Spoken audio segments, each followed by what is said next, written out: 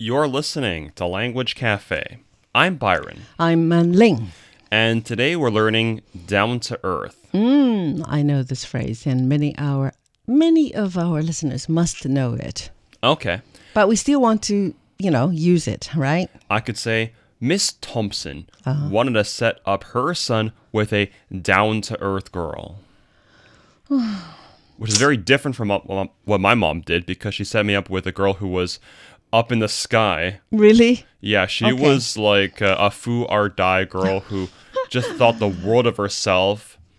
And yes. Up in the sky? No, I just made that up just now. Don't worry about it. I know. She was into herself. But maybe that's the up in the sky is as the opposite of down to earth. But that's not a phrase. Yeah. That isn't an antonym, but is that a phrase? I don't think it is. I just made it up. But it sounds right. Yeah, I know. It's just a word-for-word translation.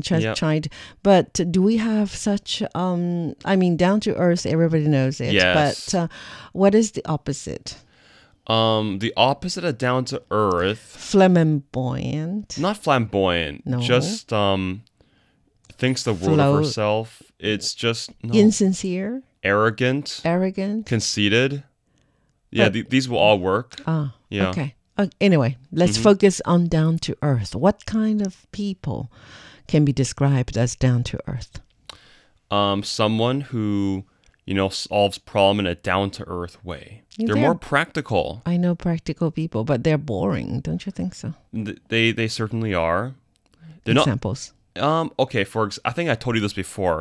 How when you're on an airplane and someone who picks the window seat, they're a bit of a dreamer because they look outside and they kind of picture a castle in the clouds. These people are not down to earth. They're dreamers. Are you saying that those people who pick the window seats are not down to earth? You're labeling them because of their choices of the seat. That's right. Really? So the most down to earth people are sitting in the middle because the person who sits on the aisle controls the toilet. I don't think anyone who would love to sit in the middle because it's so unbearing. It's just that you're confined in the middle. No. They pick the middle. Do you think there are people who pick the middle seat? People who pick the middle are just people who don't care. So they don't care where they sit. That's why people pick the middle. Okay. Because whenever I'm picking my seats, I always pick the window seat because I'm a bit of a dreamer. And some people, like my twin brother, they always pick the aisle because they're a bit of a Nazi. They want to control who goes to the toilet, who doesn't. No. It's not who controls toilet. But for me, if I'm going to pick the aisle, I'm not going to bother to ask if I want to use the toilet. Yes. I don't have to beg people to, sorry, excuse me, would you please stand up? Let me pass. This is the trouble that I don't want to go through. Yes. It's not because I want to control others. Yeah. And, okay. Anyway, if it's a short distance, you don't need to, it's not like a flying from here to the United States. It's 10 hours or to London. Then definitely I'm going to pick the window because you can see the beautiful scenes, you can see the mountains and stuff. You cannot see the mountains. The mountains is too further below the clouds. Yeah. And every time I see the heavy mattresses of clouds, I call them, I was thinking about the Monkey King story. How can the Monkey King, travel riding on the clouds? Just a one sort of 筋斗. How do you say that? One jump. One jump. Yeah. He can travel hundreds and thousands of miles away. So it's just, maybe you're true. People who choose the window seat are dreamers. They're dreamers. They're not imaginations, right? Yeah. Yeah. And the reason I actually point out this, because not being down to earth isn't a bad thing. No, sometimes it's a merit. Yes, you're more creative. Definitely, yes. So in a way, being down to earth refers to a person who is both practical and sensible. And usually they're not that conceited. No, okay. They're modest, you mean? They're more modest in what they choose to buy. So they'll buy something that's more functional as opposed to something more glossy like an iPhone. So they are the people who call a spade a spade. Yes. And originally, where does it come from? Used in newspaper in Newark, which is near New York, in 1922. 1922. And it described in the paper, it discusses 4 women who were discussing what they wanted to buy.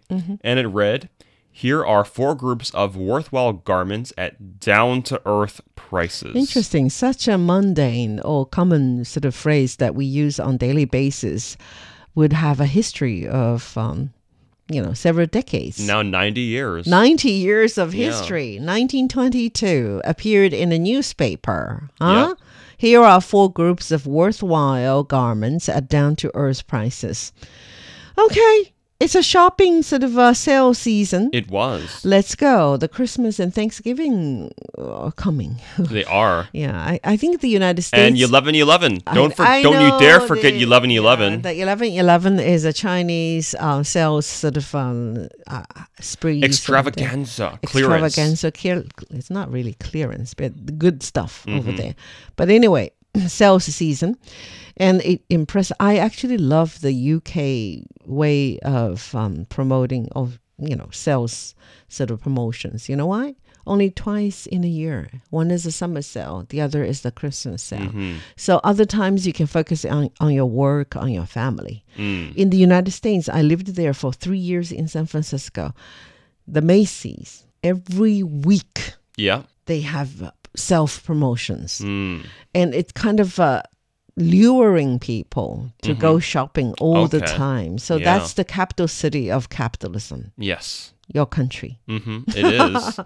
Anyway, 其实这个 down to earth 我刚才 at the very beginning 在前面的时候已经提到了，大家都已经学过了，但是不妨复习一下。而且呢，什么意思呢？就是实际，或者是脚踏实地，老老实实，实实在在。最时髦的中文现在是接地气，接地气，不是飘飘然，not really floating in, over the, in the clouds, okay? For example, it's wrong to label down-to-earth people uninteresting. I know a few very interesting down-to-earth people. They are very trustworthy. Do you agree with this sentence? Oh, I definitely agree with the sentence. 认为脚踏实地的人无趣没有意思其实是错的。我本人就认识一些非常脚踏实地但又很有趣的人，他们很值得信任。I think they are worth trusting. Yes, they're down to earth, which means they actually have a lot to say. They're more interesting and there's more substance in what they're saying. Yeah, but being down to earth has nothing to do with morally or ethically healthy being. Yeah. Some people are down to earth but can be very bad people, I mean. I never thought of it that way. Really? I think down to earth people are generally more considerate. Considerate. Yeah. Okay. Dealing with issues anyway. Yes. Right. Not more really. practical. They are doers more than, talkers, right? I think I want to say this. If every single person in the world was down to earth, there'd be less fighting.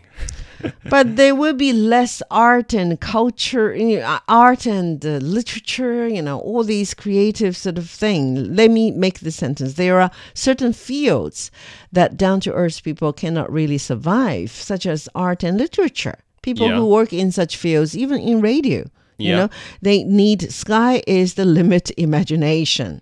Yeah.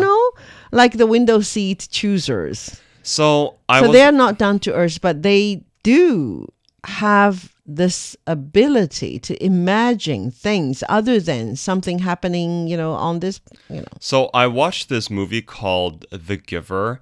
Taylor Swift was in it. And then in the movie, it was a world where everybody was down to earth and no one was conceited. No one showed off. Everyone thought the same way. Everyone's very boring. And the thing is, it brought about peace. So there was no singing, no dancing, no art. And the thing is, if you get rid of singing, dancing, and art, there's no jealousy when you sing the best. Oh, yeah, indeed. There's no jealousy when you draw the best work. Yeah, indeed. And as a result, there's no fighting. So that's communism, maybe. It might be. So, but that was the idea behind the movie. Everybody is equal, huh? Yes. But what about the things that we dream, all these beautiful creative works and art and these things. And in the movie, they actually describe how maybe it's better to have some art. and better to have some love and all of the stuff because it makes the world a richer place. So maybe, we can't all be down to earth. Maybe we need some dreamers as well. A society that has both would be idealistic. What about that? We have down-to-earth people, and we also have non-down-to-earth people. For example, those creative people, those who are good at imagining things, being creative and being imaginative. Yeah. Then that's a healthy society, don't you think so? Everyone has a position. I mean, everyone's value should be valued. We would love a society like that, but just for example, something as simple as an iPhone, it's so creative and it was built by dreams because Steve Jobs dreamt of it and stuff, right? Definitely. But then there's going to create jealousy because people say, well, I could make a better one. Then here comes the down-to-earth people say, hey, let's do not fight. Let's see how we can share the benefits and divide the profit. Sure. 有些领域，比如说艺术和文学，不适合实实在在的接地气的人。这些领域的人需要有天空才是极限的那种想象力，就是什么都敢想哈。There are certain fields that down-to-earth people cannot really survive, such as art and literature. People who work in such fields need sky is the limit imagination. Except Bob Dylan. Bob Dylan. He's refusing to acknowledge his reward. He's so arrogant. Really? Have you known about this? I know. There are rumors. Maybe from now on, we should not give the Nobel Prize of Literature to singers because they are not down-to-earth people. But anyway, his influence over people has been recognized by certain sort of people. Okay, yes. But anyway, there are this Nobel Literature Prize has become so controversial. Yeah, we cannot draw a conclusion yet. But the way I trust the committee, the Nobel sort of the panel. Yes.